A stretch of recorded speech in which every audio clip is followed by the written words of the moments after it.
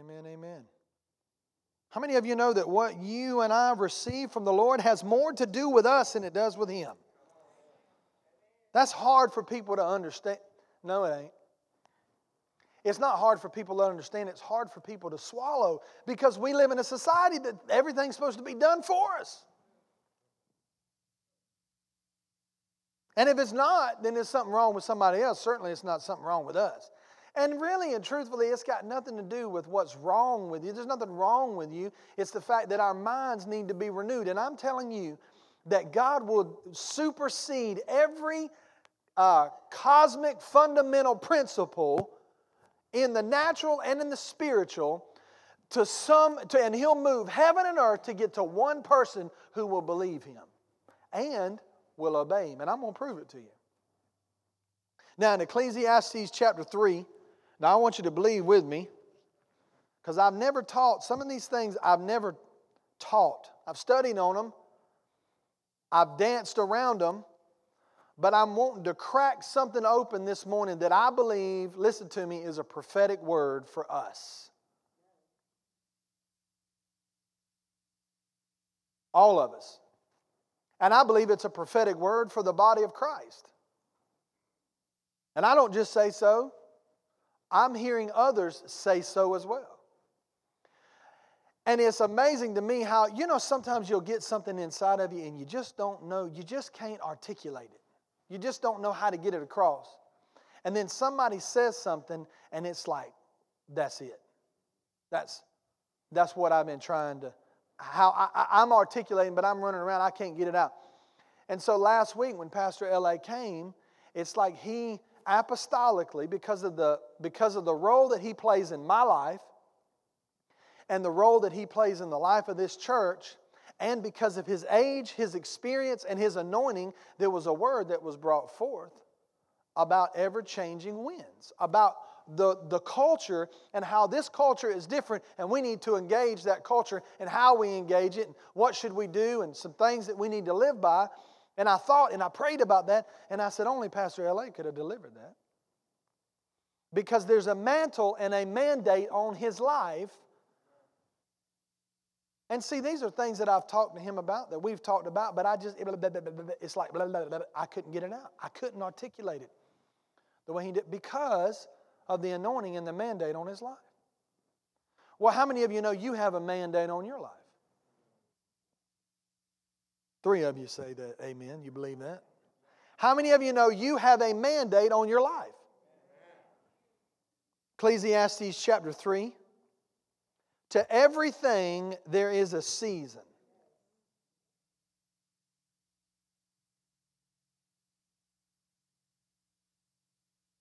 A time for every purpose under heaven. Now I want you to understand something about this word time. There's 2 words in the Greek for time. One is chronos, which we get chronological and chronology. And kairos. Bill, you familiar with kairos, the prison ministry. Kairos is a qualitative word. It's not about a specific time as much as it is a season. Everybody say season. A season of time. Chronos is something measurable on a linear scale. I threw up on everybody on Wednesday night. I don't mean literally, I mean spiritually. Because it's like these things have been boiling up in me and I just exploded. And we talked about all kind of stuff under the sun, didn't we? We talked about everything under the sun. But I talked about chronos and kairos and how that chronos is a linear time in a moment. If I say I'm going to meet you at Tuesday morning at 7:30 for prayer, and everybody says amen, then that means at 7:30, somewhere in that vicinity, we're going to start praying. But if I say that we're entering into a season, a time, a kairos of prayer, that means there's a window of time. It's not, okay, that's it, that's the kairos. No, that's chronos. That specific time is chronos. But this time here, this span of time, is kairos. Now listen to me. We live in a kairos moment. right now, in this time, this is a Kairos moment for you and for us. And the enemy wants to lie and deceive and take that away from us. But I'm telling you, I can't get it out. I cannot, have not been able to. I am now. Have not been able to articulate to you the prophetic weight that this word plays on all of our lives. We are in a Kairos moment.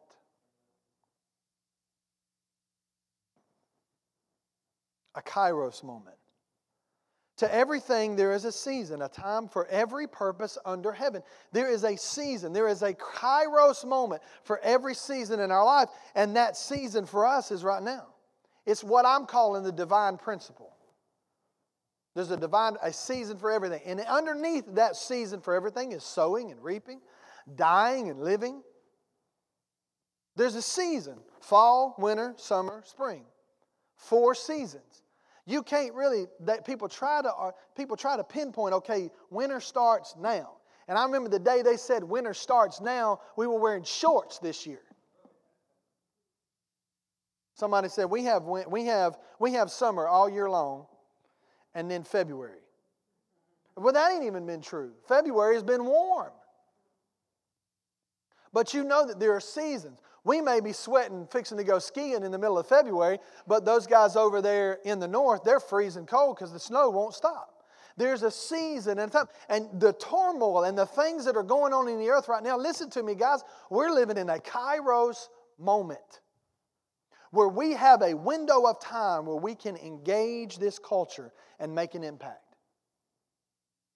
There was a Kairos moment this morning during praise and worship. It was a Kairos moment. And if we hadn't have been careful, we'd have let it pass right by. But we didn't. We engaged. We stepped in there. Some of you got your salt in his back. Renewed your mind to the fact that you never lost it, but you got it back. You feel energized. You feel good. So I want you to approach what we're going to talk about for the next few minutes prophetically. What does that mean? I want you to understand that I'm not just teaching you some principles. I'm delivering something that I feel by the Spirit of the Lord that is in me, that is a prophetic word for us for right now, this season of time. A Kairos moment. Kairos is more about quality. Listen to this. It's the perfect moment. Are you ready? It's a moment when God decrees. It's when the divine favor meets divine opportunity.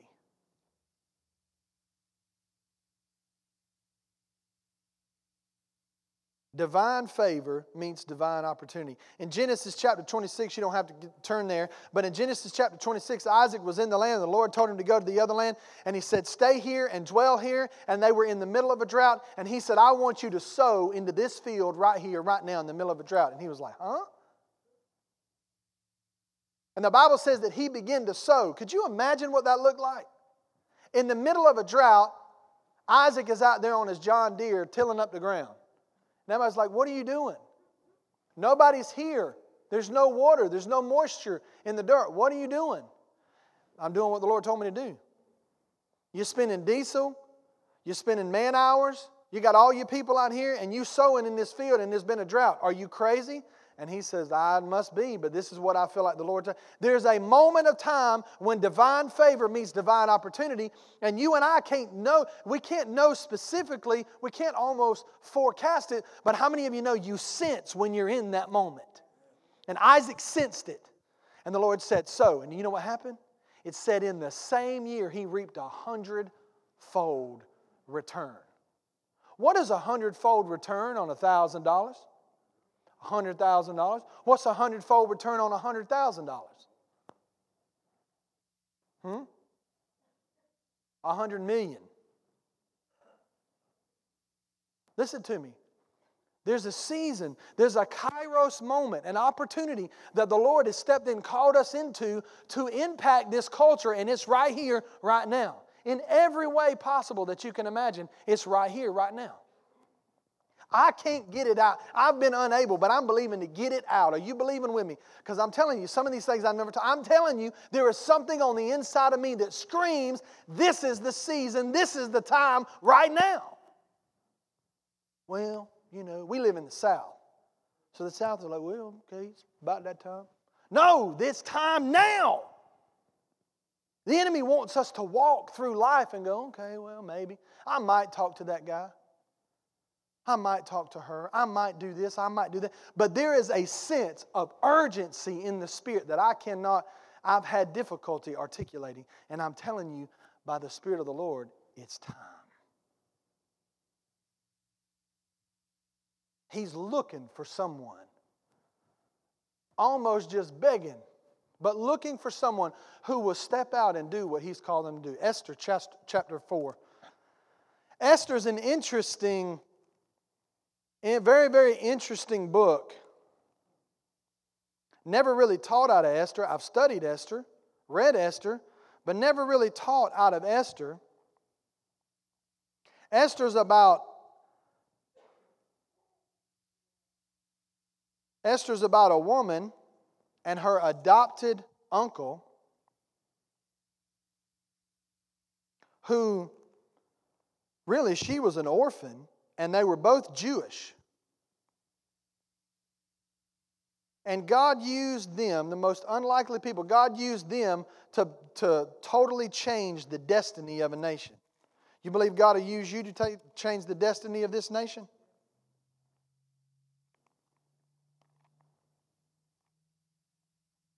Esther, chapter 4. Let me give you the background. So, the second in command's name was Haman at this time. Some people believe that the king of this time was King Xerxes the first over Persia. I mean, they dominated almost the entire globe. And so Haman had it in his crawl to basically destroy the Jewish people. He didn't like them. He wanted to ruin them. And there was an exiled amount of Jewish people that were living in Persia at the time. And he manipulated himself, because he's second in command and he's got the ear of the king. He manipulated himself to get in there and manipulate the king and convinced him to kill all the Jews. Well, Esther, who had never revealed who she really was, her heritage, was one of the king's wives. So she had the ear of the king too. And what happened was that in this moment, Mordecai hears of the decree and gets so upset and so angry, and Haman doesn't like Mordecai, wants to kill him. Now Mordecai, for the sake of this, you go study it out and read it out yourself, really is a type and a shadow of the Holy Spirit. And so he begins to intercede for the nation. And he goes to Esther and he says, and the king declared a fast in the land. And so Mordecai goes to Esther and says, you need to go. He sought the Lord, and Mordecai got a word from the Lord. How many of you know you need a word from the Lord? But how many of you know almost more important, or just as important as that word, is the timing, the kairos, to give that word? Right? I mean, amen. Because you can deliver a word in its wrong time and the seed falls on by the wayside and the sun dries it up. You and I need that kairos moment where we deliver that word. So he got a word. He goes to Esther, chapter 4. You know, in the Old Testament, when people got upset, they would tear their clothes up and burn something and throw it up in the air. I mean, they were very, very expressive. This thing was affecting him greatly. And so he comes and he tells Esther, verse 13, no. He tells her to go to the king. Now, you didn't go to the king whether you were married to him or not unless you were summoned. And he had already sealed himself off and said, don't nobody bother me. And so you do that and he doesn't extend his scepter, you die. Whether you his wife or not. And she was afraid. And Mordecai said in verse 13, he said, do not think in your heart that you will escape in the king's palace any more than all the other Jews. He says, listen, you think you're going to escape this? You're not. Because if you don't deliver, if you don't step out and take advantage of this kairos moment, It's going to, not only is it going to pass you by, but you're going to get sucked up in the backlash anyway, and you're going to die anyway. For if you remain, verse 14, completely silent at this time, relief and deliverance will arise for the Jews from another place, but you and your father's house will perish. Yet, who knows whether you have come to the kingdom for such a time as this?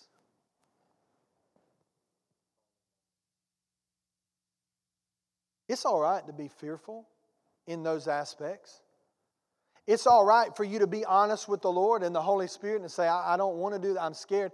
But the Holy Spirit said through Mordecai, if you don't do this, the Lord will find another way. Guys, listen to me. This proves right here that God has more than one way of doing things.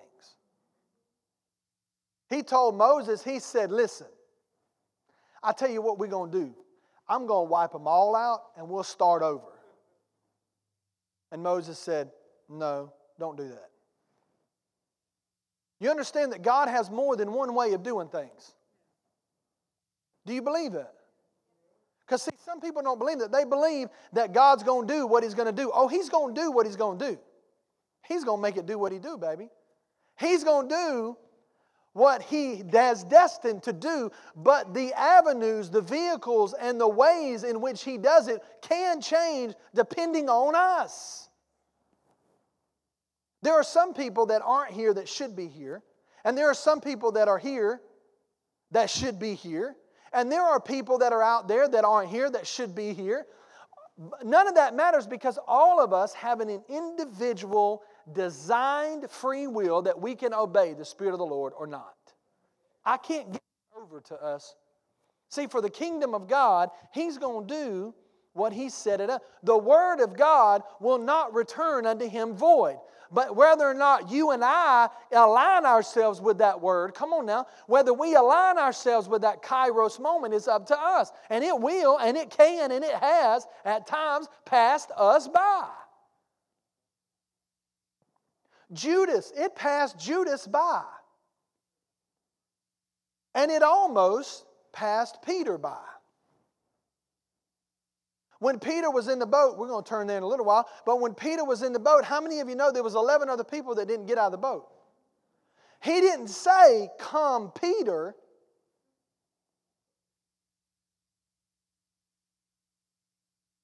Now I'm going to take just a little bit of liberty because God is very specific. Jesus was very specific in what He said.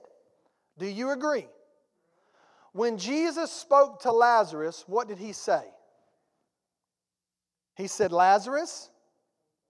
Why did He say Lazarus?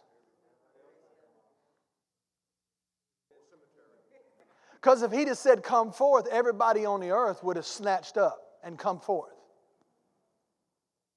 So Peter said, Lord, okay, let's just go there. Matthew chapter, I'm fixing to share something with you that's really good. And you can thank my wife because she got it, not me. I just stole it from her. Matthew chapter 14, you ready? Matthew chapter 14.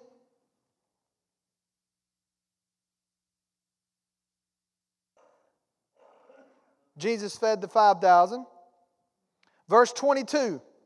Immediately Jesus made His disciples get into the boat and go before Him to the other side while He sent the multitudes away. Listen to me. God, I just saw this. Thank you, Holy Spirit. Jesus is already getting them ready and preparing them for when He's really going to leave. See, He ain't really leaving right now, but He's getting them ready. He's letting them test the waters. Look at here. And listen to me. God is getting us ready right now.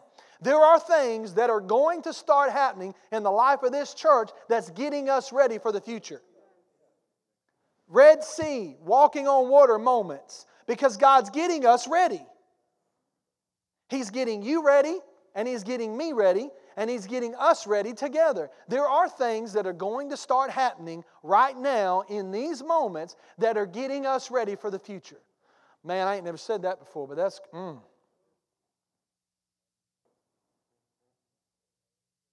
Are you ready for those moments?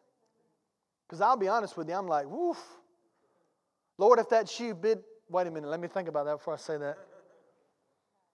No. Lord, if that shoe bid me come. Are you listening to me? And when he had sent the multitudes away, he went up on the mountain by himself to pray.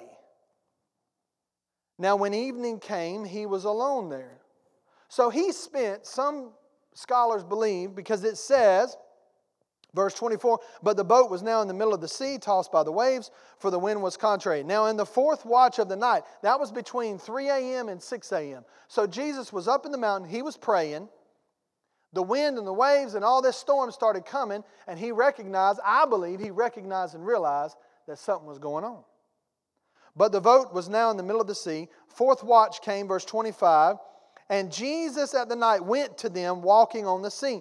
There was something inside of him. There was a kairos moment, because Jesus never passed up kairos moments. There was something inside of him that says, go.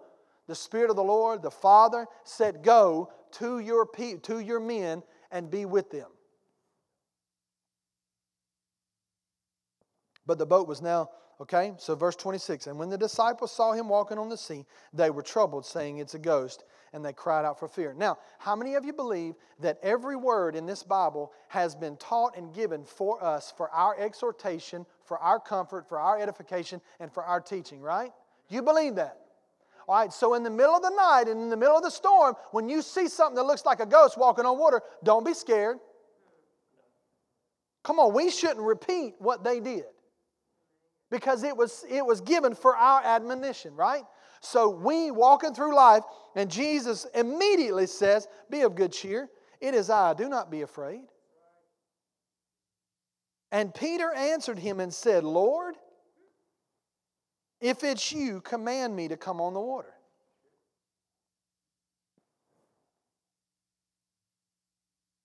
Are you bold enough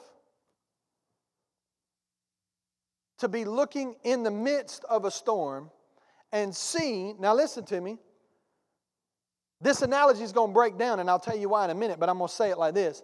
Are you willing to look out there and see something that looks like Jesus, and yet every fiber in your being is scared?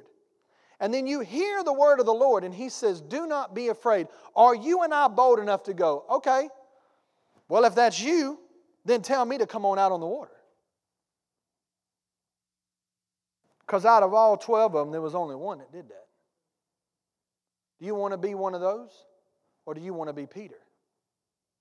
Because when you step out there, you got to remember, when He said come, you step out and it's crazy out there.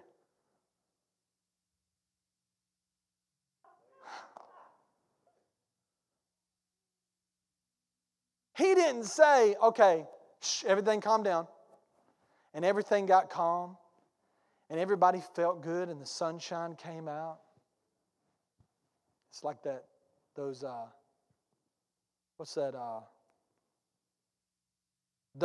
commercials they got, the Old Spice commercials, you know, where those guys are walking around. And it's like everything's just hunky-dory. And all of a sudden He goes, come. And Peter goes, man, this is great. I'm walking on the water. No, everything was chaotic. Everything was crazy. Everything that was going on. And he still wasn't 100% positive that that was Jesus. But there was something inside of him that said, Lord, if that's you, bid me come. And he said what? He said, Peter, come. Sometimes your ability to walk on the water will come from somebody else's word. See, the heart of a father, Pastor L.A.'s heart, I know his heart. Pastor L.A.'s heart is, he wants me and you to stand on top of his shoulders and go further than he ever went. So he stands out there and he says, Lord, if that's you, bid me come. Let us not be one of the disciples that stay in the boat and say, no, we're going to check this thing out and see how it rolls. No, let us be the ones that said, Lord, the wind of change, if it's you, bid me to come and engage my culture. Sometimes what happens in your life is not really, that didn't come from you. It comes from, are you ready? The kairos moments in our life. That was a kairos moment. Jesus didn't, He said, come to Peter. No, He didn't. He responded to Peter's question with an answer that would benefit everyone. And I believe if there was anybody on the face of the earth at that moment had started walking on water, guess what? But only one man did. Peter. Now, you ready? So he started sinking. I said there was only one other man in history that walked on water. Who was it? Peter. Yeah, but he sank. There was only one other man in history. You know what's funny? We were talking about this last night. You can thank her after service for this revelation. She said, it don't matter what other people say. She says, because that was never recorded in the Bible. None of what the other disciples, nobody to this day, we don't even know what happened in the boat. All we know is Peter walked on water. Peter began to sink, and then what? He let him drown because he was trying to teach him a lesson. No, he let him get almost to the point of death and caused that stuff to happen to him because he was trying to teach him something. No. He said, the Bible says he began to sink. How do you begin to sink? I mean, something either sinks or it doesn't sink. And a person walking on water, how do you begin to sink? Well, you can't walk on water to begin with. See, the power, listen to me, the power for you to step out of the boat is in the Word. It's in the Word you got from the Lord. But the grace to sustain the Word is in your attention and your gaze upon the Lord. Listen to me. You can have all the words in the world that you got, but if you don't keep your eyes fixed on Jesus, you will begin to sink. Begin to sink. And it says that he reached down. What did he do? But when he saw that the wind was boisterous, he took his eyes and his gaze off of Jesus and began to sink. He cried out, saying, Lord, save me. And immediately, somebody say immediately. No, he didn't wait a little while because he was trying to make sure Peter was serious. He wasn't trying to teach him something. He wasn't using this opportunity as a teachable moment. The Bible tells me that the Word of God and the Holy Spirit is my teacher. Now, there are things we learn, but the Holy Spirit teaches us through those things. And immediately he stretched out his hand and caught him and said, O you of little faith, why did you doubt? Now let me say something about little faith here. Another way to term this is underdeveloped faith, as opposed to unbelief. It wasn't unbelief that he was wrestling with. It was underdeveloped faith.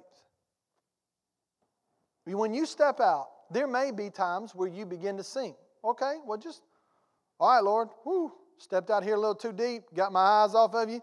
Help! And what did he do? He reached down there and helped him. And he said, you of little faith. In other words, it wasn't that he didn't have faith, because Romans 12 tells us that every man has been given the measure, not a measure, the measure of faith. And if your Bible says a measure, it's wrong. The translators was wrong. The original is the measure. Romans 12:3, I think it is. The measure of faith. All of us have been given that faith. And he stepped out there, and the Lord raised him up and said, you of underdeveloped faith. He said, you did not develop your faith. You didn't keep your faith developed. What was he saying? He was saying, you took your eyes off of me. When you step out, you ready? When you step out in Kairos moments, when you sense the season and the time is now, when you step out, you keep your eyes glued to Jesus. Because there's a lot of things that can distract us. Good things and bad things. But for some of the body of Christ, they're not even recognizing the Kairos moments. Matthew chapter, let's see if I can find it.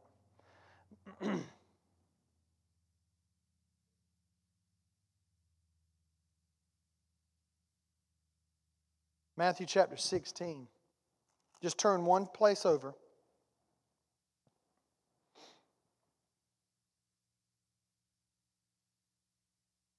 Matthew chapter 16. Then the Pharisees and Sadducees came, and testifying him, asked that he would show them a sign from heaven. Come on, Lord, show us something. Prove it.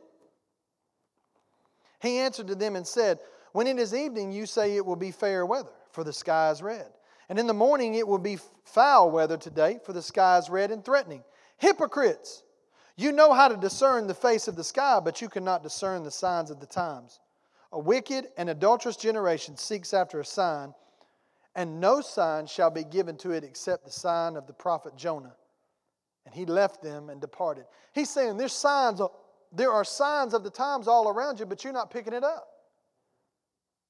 Listen, guys, there's signs all around us. There's no way that the fact that the Chicago Cubs, wasn't it them that won the World Series? The Chicago Cubs won the World Series. Donald Trump became president, and Tom Brady led his team to win the Super Bowl in the greatest comeback of all time, and in the history of all history, there has never been a Super Bowl that has gone into overtime. Somebody say sign of the times. Say, well, that's very carnal, that's a very carnal way of putting it. Yeah, but that's because the carnal world responds to the spiritual manifestation of the times. The stock market is doing things that people don't even understand. Interest rates going up, and interest rates go down. Stock market goes up, comes down a little bit, goes up. They don't even understand it why. And you see people rioting in the streets. For what? They don't even know. Somebody say sign of the times. The weather. I got jackets in my closet that I can't even put on. Why? Because it isn't cold enough. We got a fireplace that we'd have to turn the air conditioner on and light the fire so we can feel like we got a fire in the middle of the winter.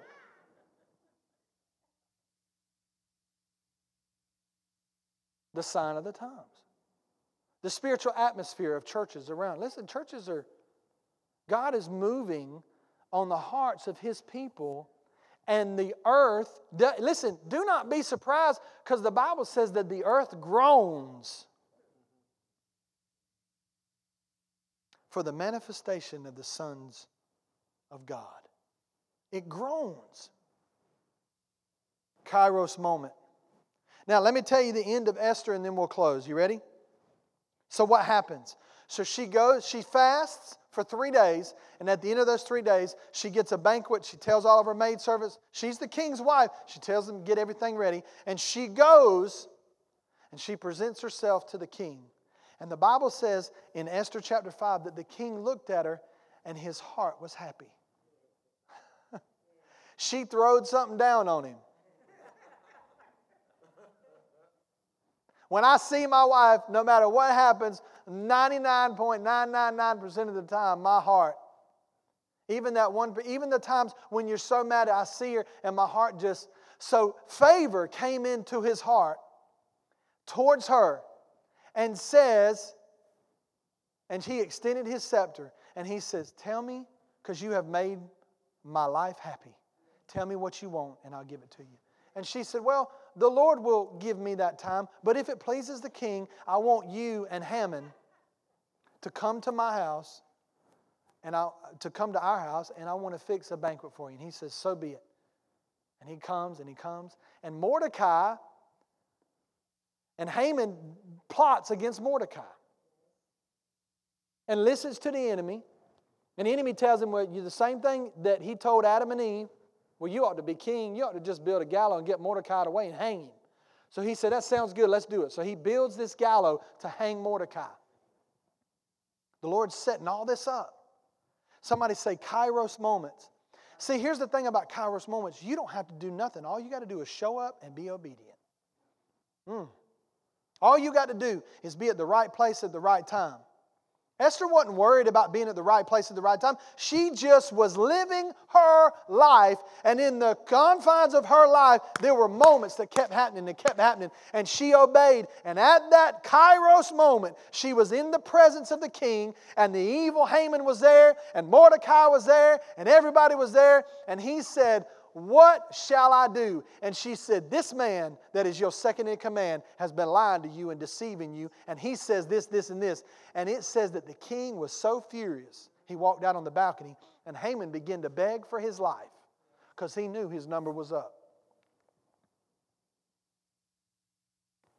And it says that the king came back in from the balcony and found Haman laying on the couch. And he said, "You're going to try to attack my wife?"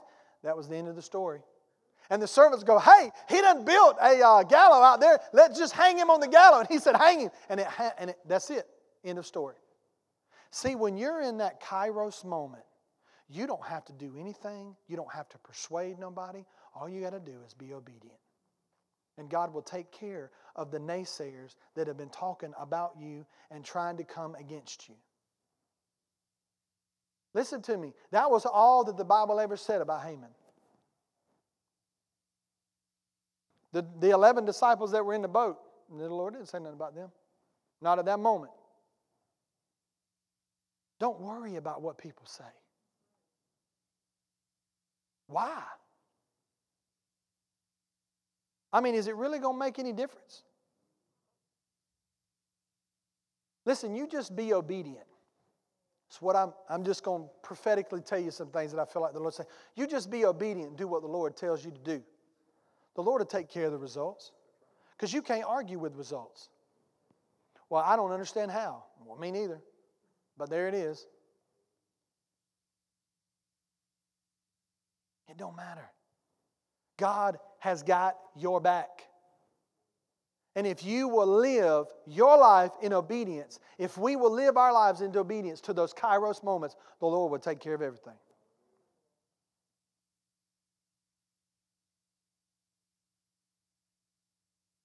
Through the instruction of Mordecai, which is basically the Holy Spirit, Esther realized that her life had far greater purpose than merely maintaining her own immediate comfort and status quo. You're going to have to die to that. We all are going to have to die to that.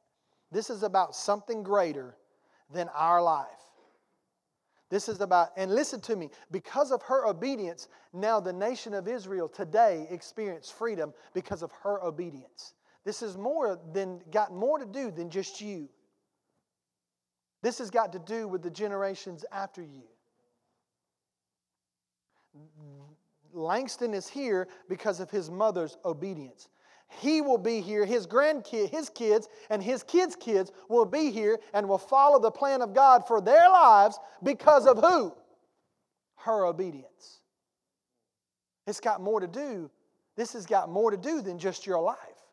This has got to do with kingdom significance. Your life is worth more than just your 100, 120 years on this earth. She said, "What?" I believe this is the generation, our generation and generations after, that are going to take the clock and start going the other way. It's taken all this for such a time as this. It's taken all these years. People very rarely live to past the age of 100. Listen, if Jesus tarries his coming, I'm telling you, people are going to live longer and longer and longer. Why? Because we're allowing the life and the nature of God to come out of us in greater manifestation than ever before. And I can't explain it.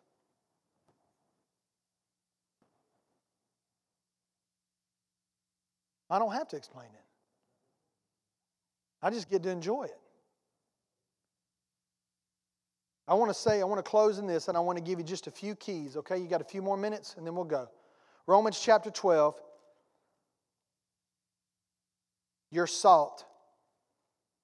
She didn't even know that I was going to be talking about this, but I want to say this. Romans chapter 12. Key number 1 I want you to understand about Kairos moments is that you have something to give. You have a part to play. You. Romans chapter 12. For verse 3, for I say through the grace given to me to everyone who is among you not to think of himself more highly than he ought to think, but to think soberly, as God has dealt to each one the measure of faith. See, you have the same measure of faith that I have. Ephesians 4. This is one of my favorite chapters in the Bible because it speaks to me as a fivefold ministry gift. But listen to what he says at the very beginning of Ephesians 4. As a prisoner of the Lord, I beseech you to walk worthy of the calling which you were called. Every one of you have a calling. You have a mandate on your life. People, the worst place, the greatest place with the greatest potential in the world is at the graveyard. Because all the people that lie there that never reached their full potential and calling. With all lowliness and gentleness, with long-suffering, bearing with one another, endeavoring to keep the unity of the Spirit and the bond of peace, there is one body and one Spirit. Just as you were called into one hope of your calling, one Lord, one faith, one baptism, one God, one Father of all, who is above all and through all and in you all. One calling. But to each one of us, grace was given according to the measure of Christ's gift. Inez, you have a measure and a gift according to the measure of Christ. You have a piece of Christ's mandated gift on you. You have a specific piece of the mandate that was on Christ's life on your life. You have a piece of that gift. You have a calling. And the biggest lie that the enemy's got is you ain't going to do nothing and you ain't going to amount to nothing. He took an orphaned girl and an exiled Jew, and they weren't even related. He adopted her and changed the course of a nation. Lord, if that's you, bid me come.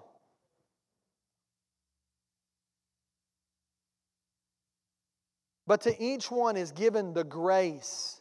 You have a grace to walk in your gift. You have a grace to walk in your gift. Grace is not just unmerited favor. Grace is the ability of God. You have the ability of God to walk in your giftedness. And my heart is to see you and help you and shove you and push you with love into your giftedness.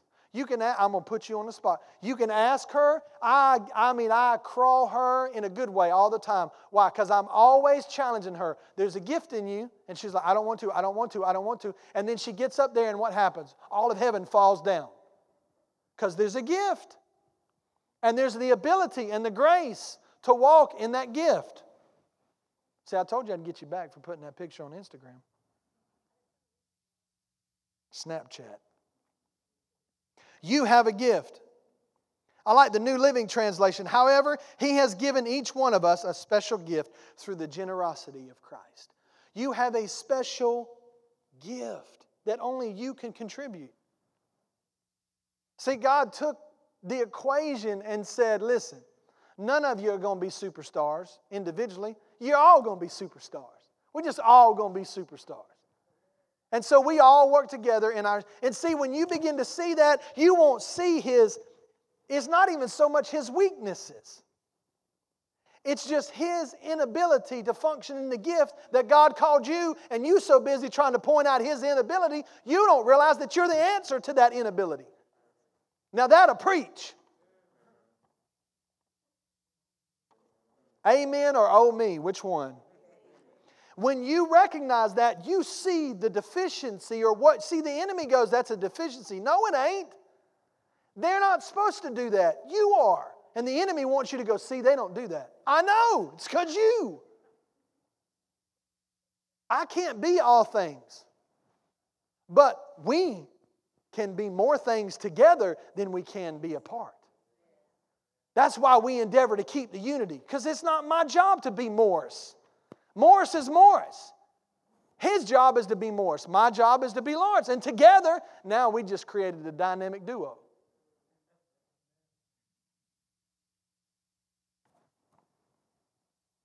Number 2, be sensitive to the times. The sons of Issachar were wise men because they understood how to discern the times. How do you do that? By the Holy Spirit. This is what I wrote down. Your next encounter with someone could be the last encounter that they have for a while. Don't pass up the Kairos moment. Number 3, use your gifts according to your ability. Matthew chapter 25, it says that He gave the servants according to their ability. Here's the good news. You may only get one talent, but you use that talent to the ability that God's given you, then guess what? The principle is He'll give you more. Because if you're faithful over a little, He'll make you ruler over much. And last but not least, I go back to the one I started with. Keep your eyes on Jesus. Listen, don't be looking around. It don't matter what it looks like, does it? It don't. Let me just go ahead and settle it right now for you. Okay, you ready? There ain't no use in you looking around at what it looks like, because it looks like hell. It does. Because the earth don't like it. No, I shouldn't say the earth doesn't like it. The earth loves it. The prince of the power of the air doesn't like it. And so the wind and the waves, and they're beating. Listen, you ought to just wake up in the morning and go, I must be doing something right. Because I mean, really? I'm that kind of fuss over you? That I make you that uncomfortable that you've got to send 17 people across my path to say the same thing negatively? Really? That ought to make you put a little pep in your step. What Michael Jordan? I'm bad. You know what I'm saying? What did I say, Michael Jordan? Michael Jackson. Michael Jordan was bad too. You know, never mind. Michael Jordan missed more shots than he made. He sank more times than he floated, if you want to use Peter's analogy. But he kept on. Became one of the greatest basketball players of all time. The kingdom of God, listen to me, the kingdom of God suffers violence. So you might as well just get violent towards the enemy. Quit taking it out on each other. Stop taking it out on me. Let's get together and we'll take it out on him together. And just put his right there. For such a time as this, listen to me. Whatever you do, there's one thing that I want you to walk away. I want you to walk away from this. Keep your eyes on Jesus. You keep your eyes on Jesus. He'll let you know when the moments come along. And if you don't get the clue, He'll send a prophet along. And if you still don't get the clue, He'll send another one and another one and another one. Because as long as you got your eyes on Him, He'll keep you in the loop.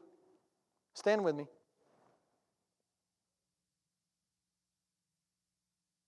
Galatians chapter 4, verse 1 through 5 says, in the fullness of time, God sent His Son, Jesus. There is a time, there is a fullness of time.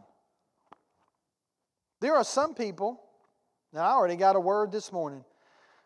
There are some people that should have been here this morning that aren't here.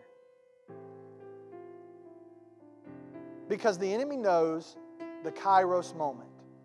He knows the word that comes forth.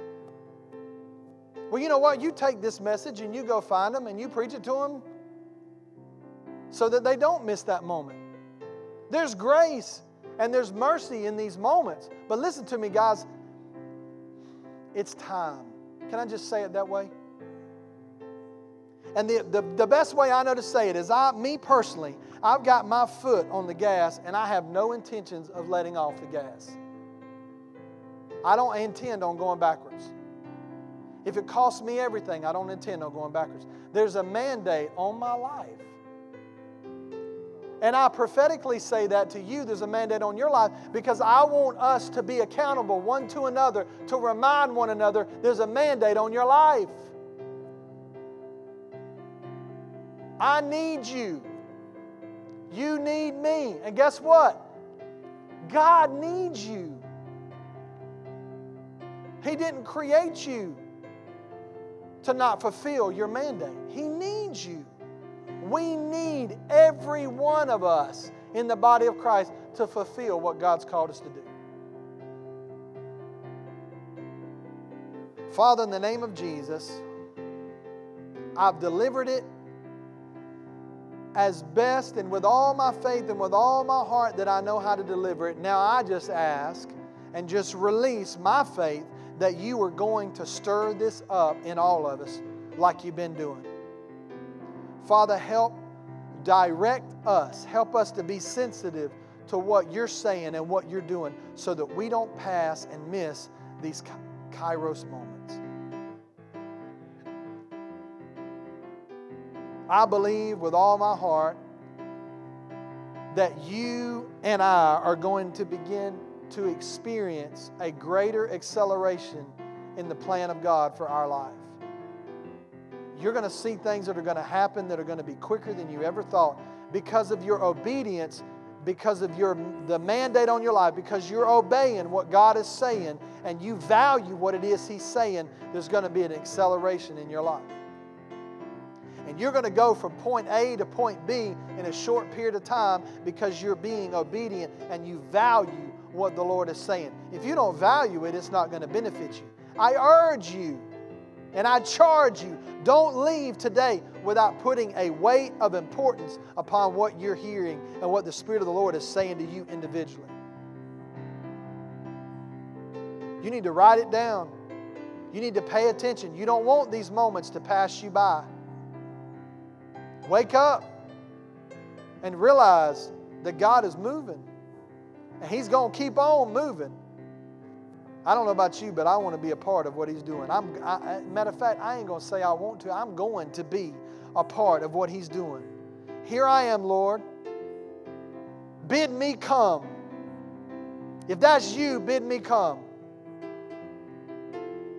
In the name of Jesus. Amen, amen, amen.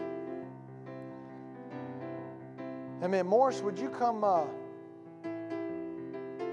just pray for us and dismiss us? You was flipping your Bible earlier and seemed like you had something you wanted to say.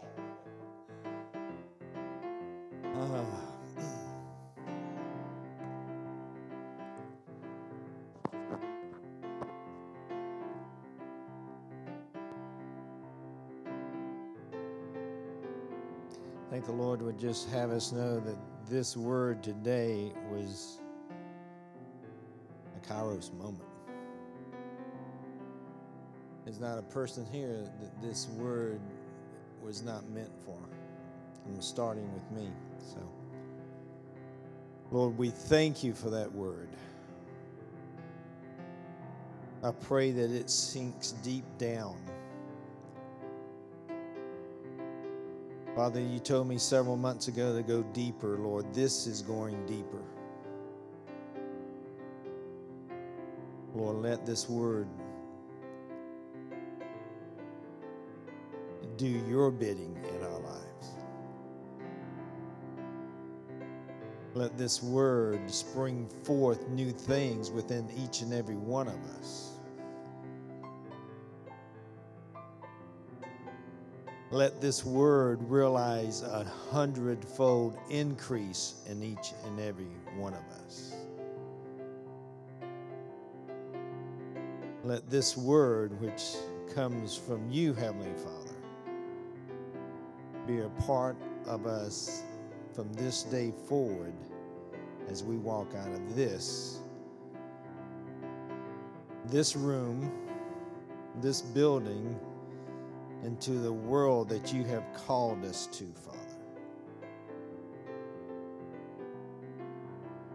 We're the center, and we're to go forth because you're the center and your word is going forth. Thank you, Father. Amen.